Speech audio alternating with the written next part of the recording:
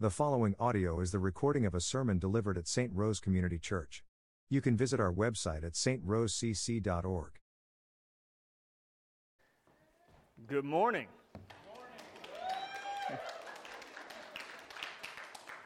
I have been looking forward to saying these words. If you have your Bibles, let me invite you to open with me to the book of John, chapter 17. If you're with the 3s and 4s class, thank you for worshiping with us. You are dismissed to your classes in the back. If you don't have a copy of God's Word, slip up your hand. We've got church members with those in the back. They'd be glad to bring you one. I love you guys. And I love preaching the Word to you. If you are new to St. Rose Community Church, or if you have been visiting over the last 3 months, I am so excited to get to know you. I am one of the pastors here at the church, the normal preaching pastor here, lead pastor here, and I have been on sabbatical for 3 months, sabbatical from my pastoral responsibilities and preaching responsibilities because our church has been so gracious to me to give me that period of rest with my family after 7 years of service here, and it was wonderful. It was a wonderful thing to rest with family, to spend time.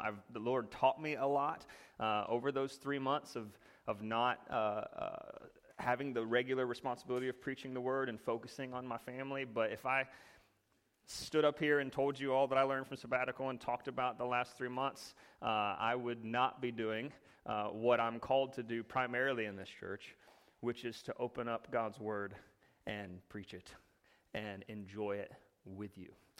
So we're in John 17. Drew began our series in John 17 a couple weeks ago. And I guess I will just pause and just say this. Let me pause and say this, that my time of rest, my sabbatical, would not have been possible if it wasn't for the fruitful, faithful labor of Drew O'Neill at this church. He has led so well, along with the other elders and along with all of the men who filled this pulpit and preached the Word of God. So we began our study of John chapter 17, a 2,000-year-old record of God the Son's prayer to God the Father on our behalf before he took his steps to the cross for us. And so when we read John 17 together, as a church family, we're walking on holy ground. There's a depth and a breadth to this moment in history that our finite minds cannot quite appreciate to the degree that we should. Reading this text is seeing into something that has been happening for eternity and will happen into eternity that is beyond us. And it's a wonderful text to think about as we try to prepare our hearts to celebrate Christmas. Right? Christ's intention for the miracle of Christmas, his coming to earth as human, is found in these words. Not only is Christ's intention for Christmas found in John 17, Christ's intention for our church and for you as an individual is found in these words. If you've ever found yourself asking the question, what is God's will for my life? Or what is God's will for this church? A really great place to start would be God talking to God about what God desires for God's people. This moment, we find the will of God for you. This should be a text we consult as God the Son speaks to God the Father about what he desires. So John chapter 17, verse 20 is where we will begin, and we will read all the way down to verse 24.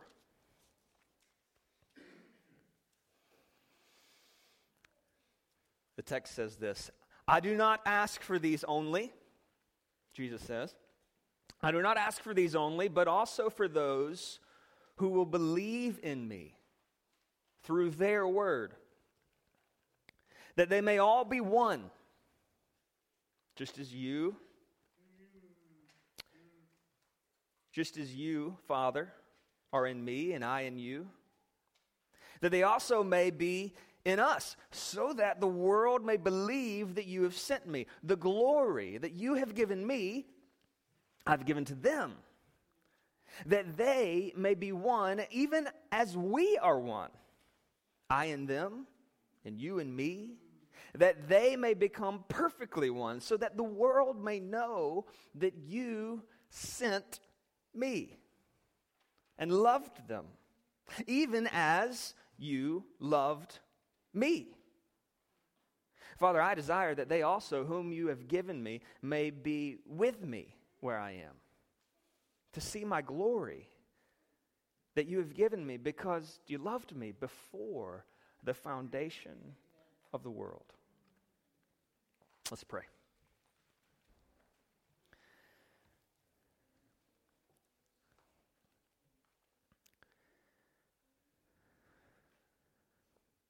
Father, we want to hear from you this morning primarily.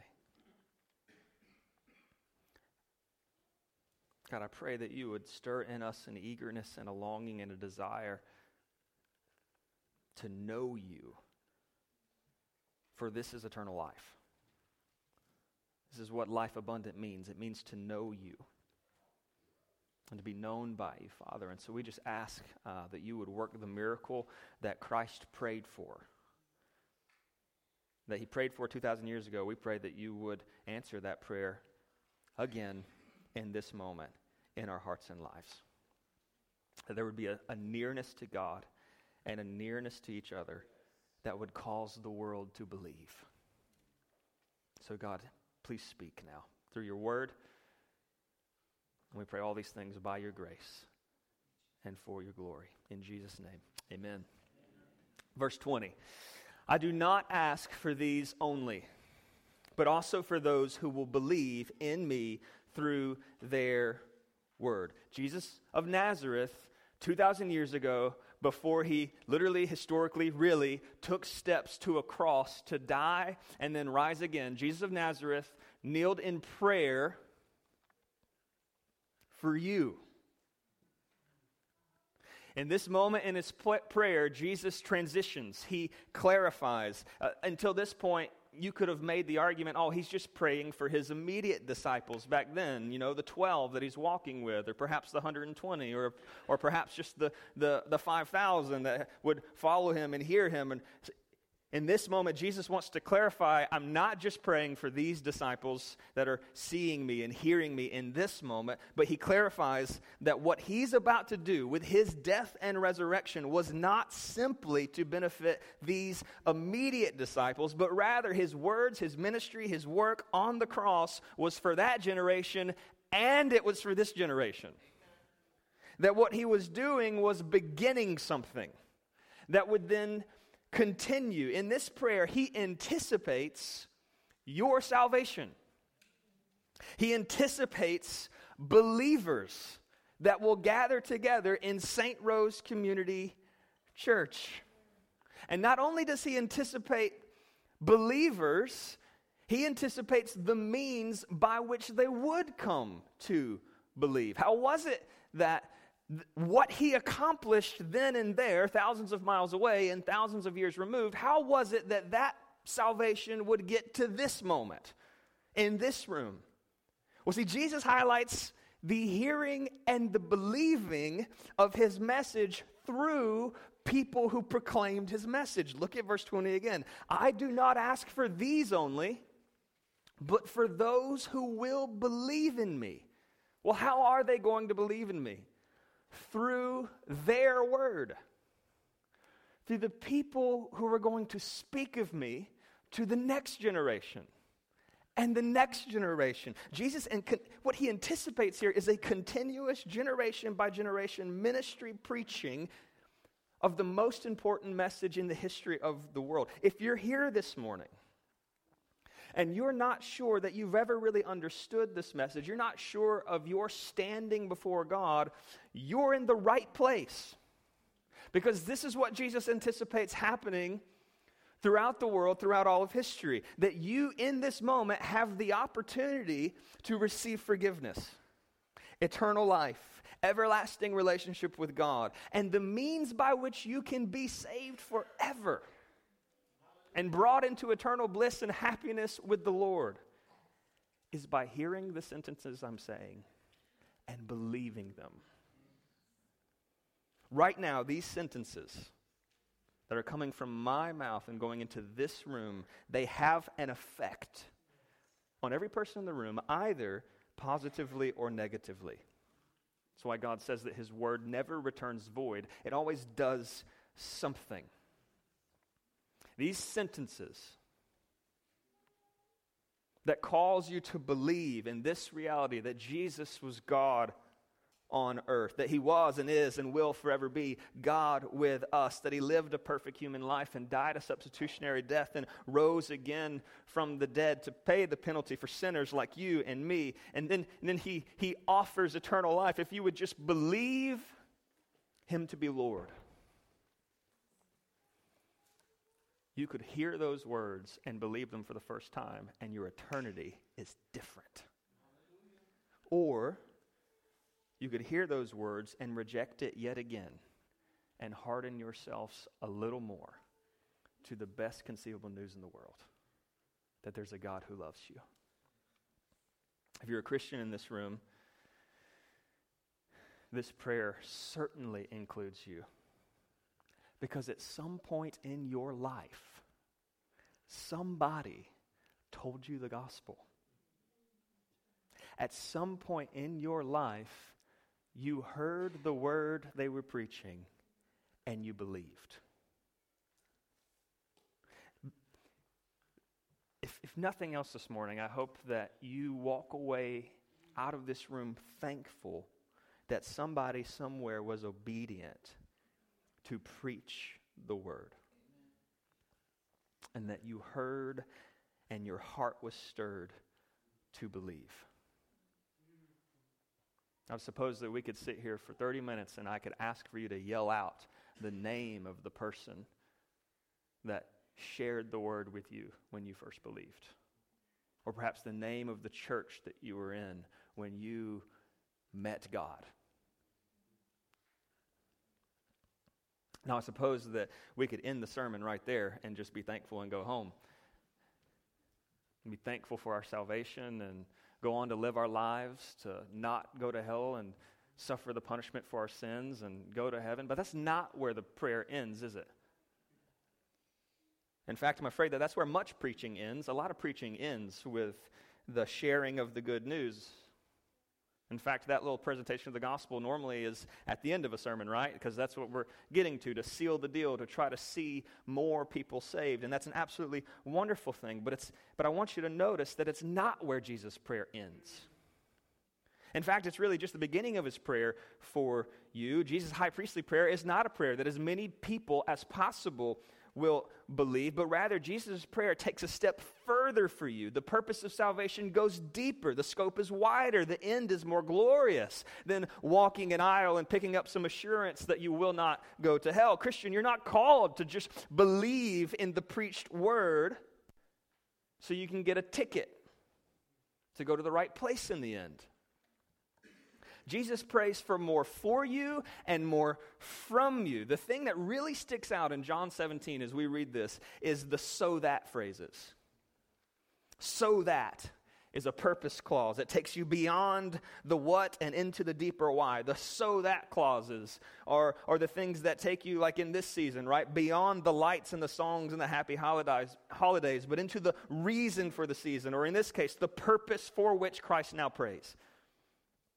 So I want you to do this. We're going to look at the text again, and I just want you to notice how Jesus adds layers of purpose and reason for what He's praying. So look at verse 20 again. I do not ask for these only, but also for those who will believe in me through their word, that they may all be one, just as you, Father, are in me and I in you, that they may also be in us, so that the world may believe that you've sent me. The glory you've given me, I've given to them, that they may be one, even as we're one. I and them, and you and me, that they may become perfectly one, so that the world may know that you sent me and loved them even as you loved me. There are prayer requests here, 3 of them, that we're going to look at. Number 1, what's Jesus praying for? What's the purpose here for praying for you believers? What's he want for you? Number 1, Jesus prays for our unity with God. John 17:21, that they may all be one, just as you, Father, are in me, and I in you, that they also may be in us. Now, Jesus prays for the unity of Christians, which we'll talk about in a second. And that's really the theme of it, is the unity of Christians. But under that unity among Christians is the causing of that unity, and it's the unity we actually have with God himself. Earlier, Jesus describes in his prayer what the true essence of eternal life is. What is eternal life? What is it that we've been promised as Christians? Is it just an eternity where the World Cup is on all the time? Right? Some of y'all don't care about that at all. But that would be awesome, right? Is it an eternal game of golf? Is it an eternal moment by the beach? Or is eternal life something far more profound? In John 17, verse 3, you guys studied a few weeks ago that this is what it is. Verse 3, Jesus says, this is eternal life, that they know you, the only true God, and Jesus Christ whom you've sent. Eternal life will forever be a joyful, personal knowledge of God. A relationship that Jesus is not new to.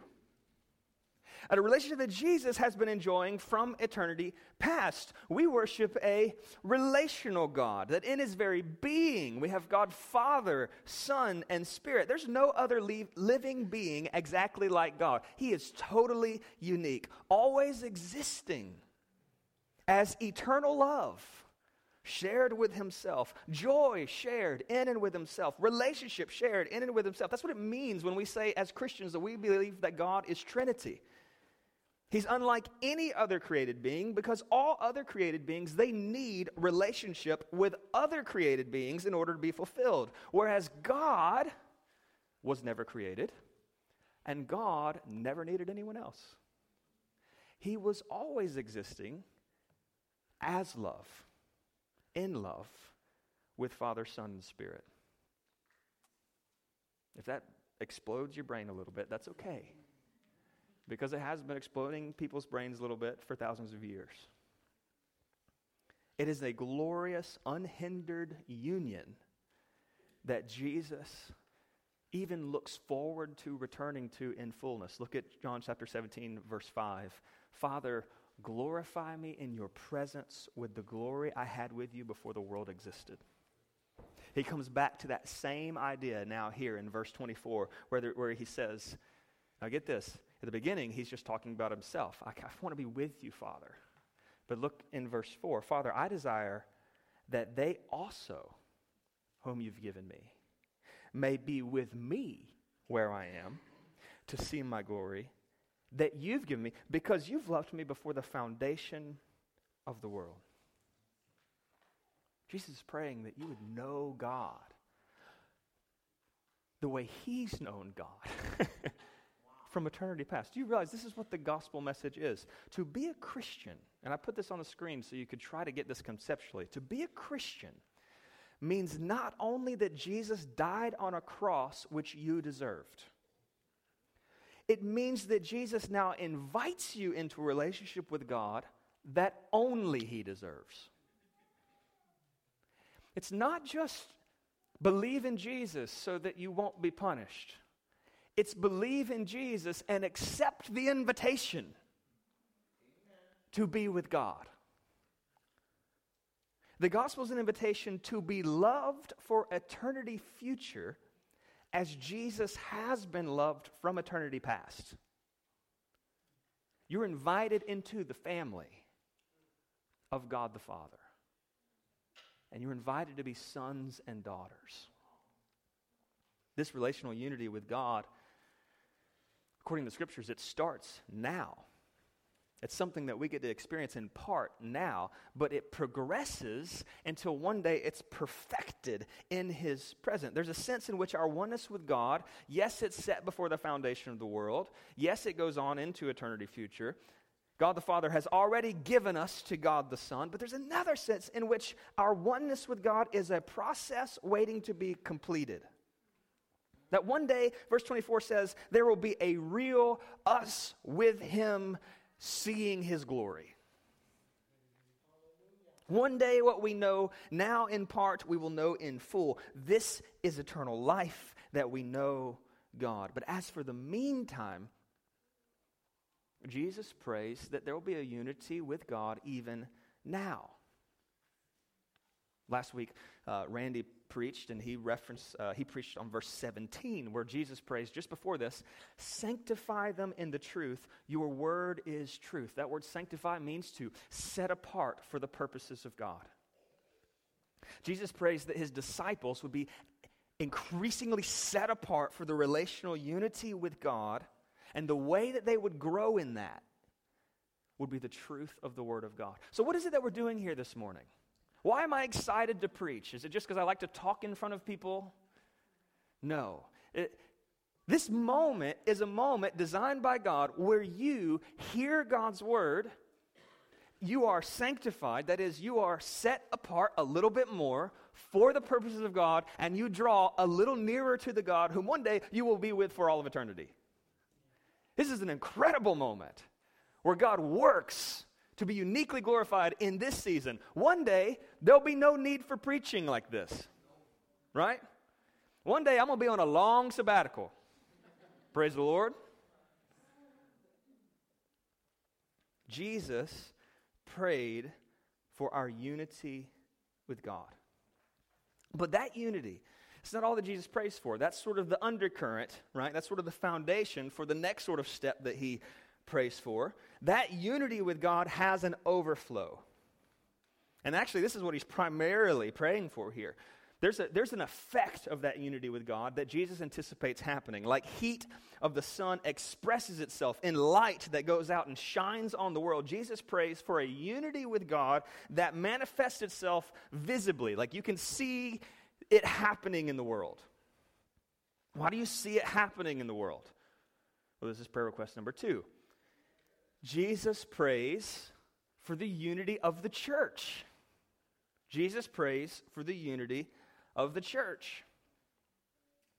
Verse 21, that they may all be one, just as you, Father, are in me and I in you.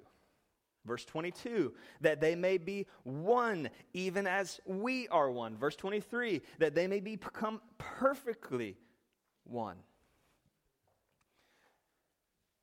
I think that in modern American evangelicalism, if I had to pinpoint the thing that we have missed the most over the last 100 years or so, it would be what Jesus is praying for here. Do you realize how big a deal in the plan of God that deep, meaningful, tested, mutually forgiving relationships in the local church are? You realize how big a deal this common unity of faith is. This St. Rose Common Unity Church is. Jesus says, the glory the Father gives to Him, He gives to you. And the reason He gives you this unique glory is that you might be united to each other in real community. Now, there's some debate on whatever this Jesus gives us His glory for the sake of unity means, right? What in the world does verse 22 mean? The glory that you've given me, I have given to them, that they may be one, even as we are one. Now, it could mean that Jesus showed Himself so that you would have this unity among the Christians. That glory could be Jesus' giving of the Spirit, as He promised to do in John 14, verse 17, that the Spirit of truth whom the world can't receive because it neither sees Him or knows Him, you know Him, for He dwells with you and will be with you. Whatever the case may be, Jesus is saying, I give something unique to the people of God so that they might be one. They might be united. So the church is obviously something totally new, something totally other, made possible by the gift of Christ. The church becomes this community only made possible by the gift of Christ. Now, the unity between sinners who have differing personalities and opinions, we can take for granted this moment where we come together, but this actually reflects the glory of a triune God who existed in joyful relationship from eternity past. Your relationships with people in the local church, they matter. They matter eternally, so much so that Christ would make it primary in his prayer before he goes to the cross. Now, don't leave that concept in theoretical generalities that's kind of cool to think about. In what sense does our unity reflect Jesus' unity with us? And what would it look like for you as an individual, for me as an individual? What does it look like for us to be perfectly one with other believers in this church according to Christ's prayer for us? What does unity look like when you take it out of just a nice word to say and you actually put flesh and blood on it? Is it just that nobody throws things at business meetings? Right? Is it merely that, somebody laughed because that happened. Somebody's remembering. Not here. Is it merely that church people tolerate one another politely? Or is Jesus praying for something more beautiful than that? Practically and legitimately, how did Jesus pursue relationship with us? When you think about it, how did Jesus pursue unity with us? Was it natural? Did it just happen naturally? How did he pursue it? Let's think about Christmas for just a second, right? I mean, Jesus actually pursues a dark and broken world who was not pursuing him. Jesus came to earth to draw us into relationship with himself, even though we didn't really want anything to do with him. His pursuit of unity with us was not conditioned on whether we were doing our part. Romans 5 says that even while we were still enemies, Christ, what? Died for us. If your pursuits of relational unity with others in this church is contingent upon whether they meet your expectations, then you are pursuing relationships in this church, but you're pursuing them like the world. And there's nothing supernatural about it. You could live that kind of relational life as if the gospel were not true at all. Billions of people do it every day. If you believe your relational woes, the reason you're disunited with somebody else in this church or everyone else in this church, if you believe that it's all their fault, I'm pretty confident that it's not.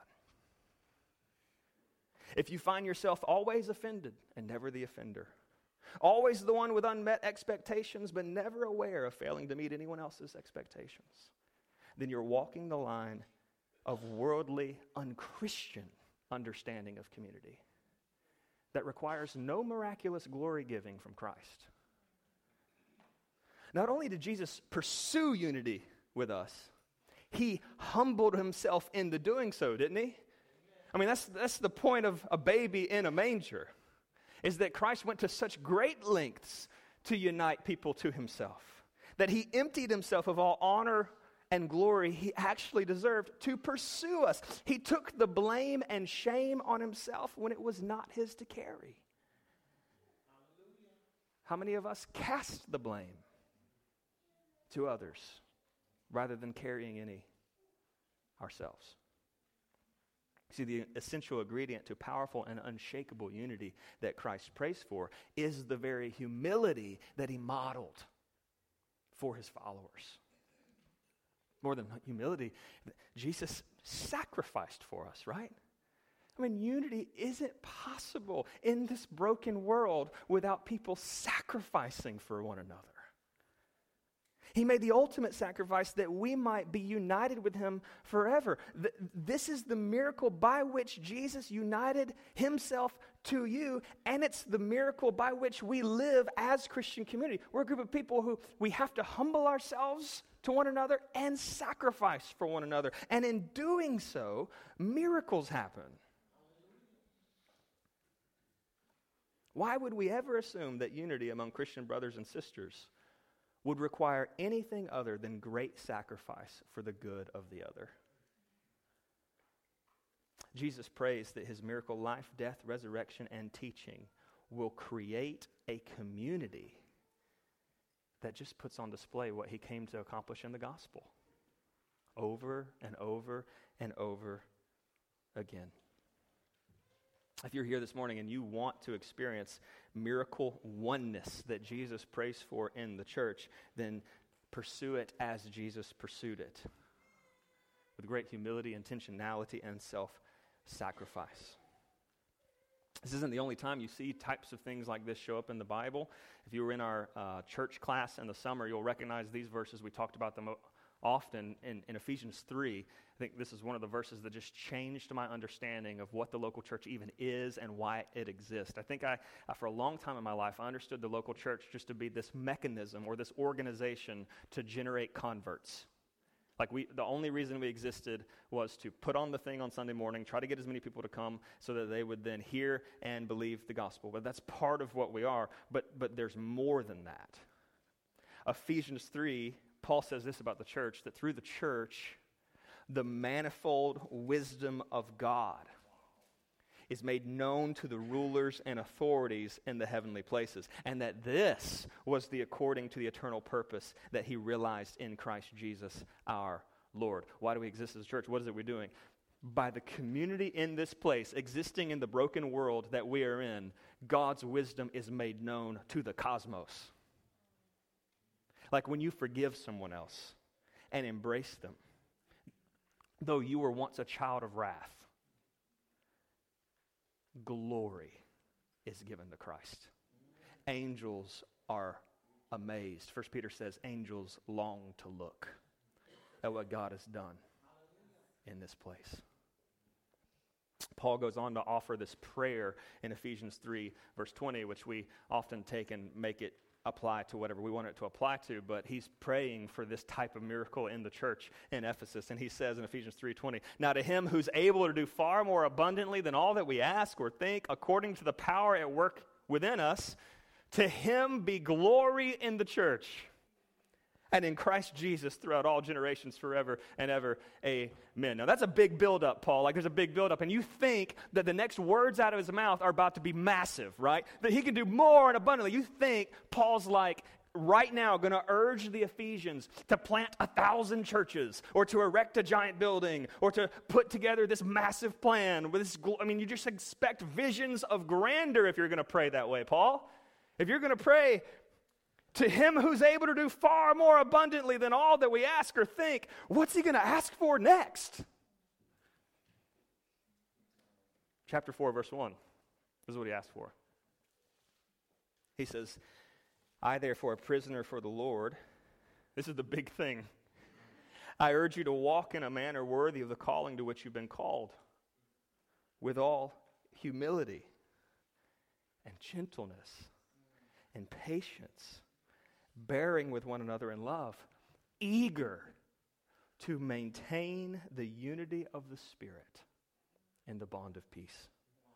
There's one body and one Spirit, just as you are called to the one hope that belongs to your goal. One Lord, one faith, one baptism, one God and Father of all, who's over all and through all and in all. What's Paul eager for? That's far more abundantly than you can ask for God to do, to make you humble and to bear with other Christians in the mission that God has called you on. You want to glorify God this year, embrace an eagerness to join yourself and commit yourself to relationships in the local church with humility, gentleness, patience, and zeal. This is what Paul prays for you. This is what Christ has prayed for you. But there's one more "so that," right? There's This actually accomplishes something if our church looks this supernatural. Last prayer request number 3. Jesus prays for our witness to the world. Jesus prays for our witness to the world. Why is it that he wants us at St. Rose Community Church to be united to each other, to forgive one another, to have close relationships with one another? Verse 21, that they may all be one, just as you, Father, are me and I in you, that they also may be in us, so that the world may believe that you've sent me. Verse 23, I and them and you and me, that they may become perfectly one. Why? Just so we'd have great potlucks, right? Which we do. So that, we have great potlucks, so that the world may know that you sent me and loved them, even as you loved me. Jesus is praying to this end, right? That the beauty and the glory of God in the gospel would be made visible and would be made attractive by the community of saints in the church. That you would come to church and you would hear the best news in the world, that God sacrificially loves you and wants a relationship with you. And you would hear those words, but then those words that you heard would then match the experience that you're having as you're embraced by people who are not like you and who are wanting relationship with you as God desires relationship with you. There's a lot of talk among our denomination, the Southern Baptists, about declining baptism numbers, and not as many people are coming to faith in Jesus. And the perceived answer amongst our denomination is that we need to emphasize evangelism more. We need to get more people to be sharing the gospel. And absolutely, I think we need to get more people sharing the gospel. But perhaps we've recognized the problem, but the problem is actually a symptom of some other problems. Not just because we've failed to proclaim the gospel verbally, but perhaps the problem across the denomination is because so many churches have failed to embody the gospel message in church life. There's nothing supernatural about the place in which you go to hear the gospel. Perhaps what we actually need is more loving one another by the way we settle disagreements, forgiving one another, laying down our preferences in pursuit of relational unity to people who are very different than us. Many people are against Christianity, not because they've never heard the gospel, but because they've been to church. And they've heard the gospel, but it hasn't matched up with what they've seen in the people of the gospel. And I'm happy to say, even in making that point, that this has not been my experience in this church. There'll be moments in every church, but may it never be said of St. Rose Community Church that our oneness, our unity with one another is very fragile and very worldly. May it be said of us that the gospel unites us with other members of this church beyond just worldly sameness, but that there is a beautiful love for one another made possible only by the love of Christ. This is Christ's prayer for us, that people would look upon us and they would say, I want to know what they got. I want to know why this happens in a group of people. This is part of the miracle that Christmas was meant to accomplish. It was a community-creating event where impoverished newlyweds, lowly shepherds, kingly wise men, they all can gather around the same Jesus. So before we have some takeaways and we close, let's just read the text one more time. This is Jesus' prayer for us as individuals, as a church. He prays in verse 21 that they may all be one. Just as you, Father, are in me and I in you, that they also may be in us, that the world may believe that you have sent me. The glory that you've given me, I have given to them, that they may be one even as we are one. I in them, you in me, that they may be perfectly one. So that the world may know that you sent me, and I loved them even as you loved me. Father, I desire that they also, whom you've given me, may be with me where I am, to see my glory that you've given me, because you loved me before the foundation of the world. A couple takeaways this morning. Simple. Number one, pursue unity with God. Relational unity with God is yours to enjoy here and now. And if you've never experienced relationship with God, or you're not even sure if you have one, I want to encourage you to grab us and have a conversation. Some of our pastors will be standing at the door, exit doors, as you're leaving, saying goodbye and talking. Grab one of them and say, I need to talk about this whole unity with God thing. I don't know where I stand. Number two, covenant to a church. And we believe that the local church is essentially a community of people that's committed to one another. Now that takes shapes and that looks different in different contexts and different times, but without the committedness, without the group of people that are committed to one another, that know one another, that serve one another, you don't have a church, you have an event that people show up to and watch. That's not the church. In Acts chapter 2, they devoted themselves to the fellowship. That is, they gave themselves over to in commitment to one another.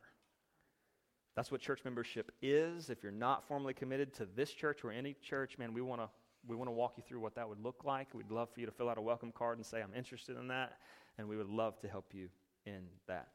Takeaway number 3, be eager for Christ-exalting unity. Be the kind of church member who is constantly seeking and pursuing and creating unity around you, and be the kind that sniffs out disunity like a hound dog, finds it, and then inserts yourself into the situation with grace and gentleness and humility to try to help everyone act as if the gospel's true. Be the kind of church member who relates to others in a way where Jesus is seen. And lastly, last takeaway, be thankful for miracle unity. Why does Jesus pray for this, right? I suppose that you could say most ultimately that Jesus prays for this for his own glory.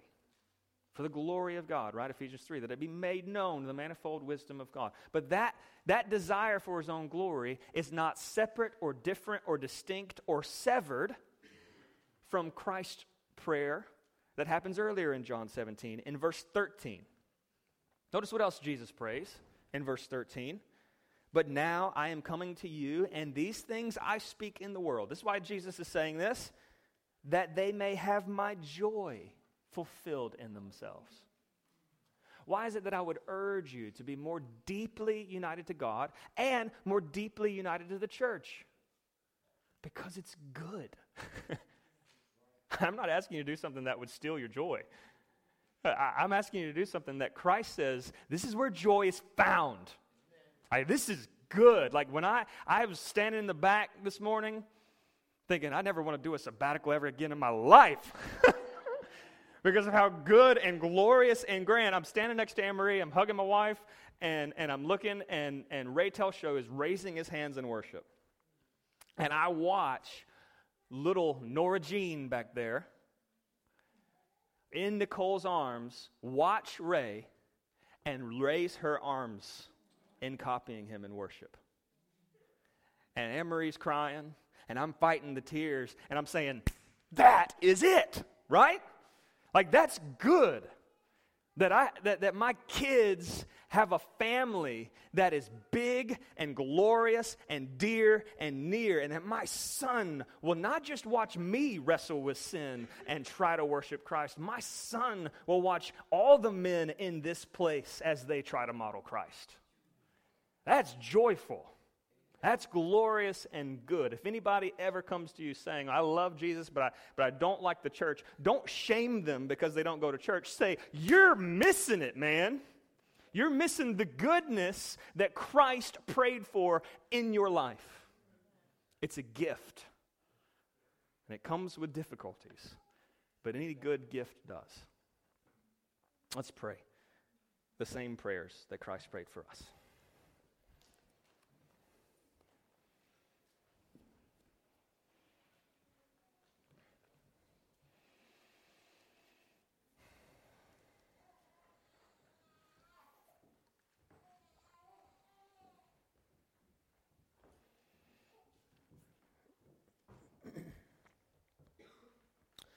Father, we just want to glorify your name and thank you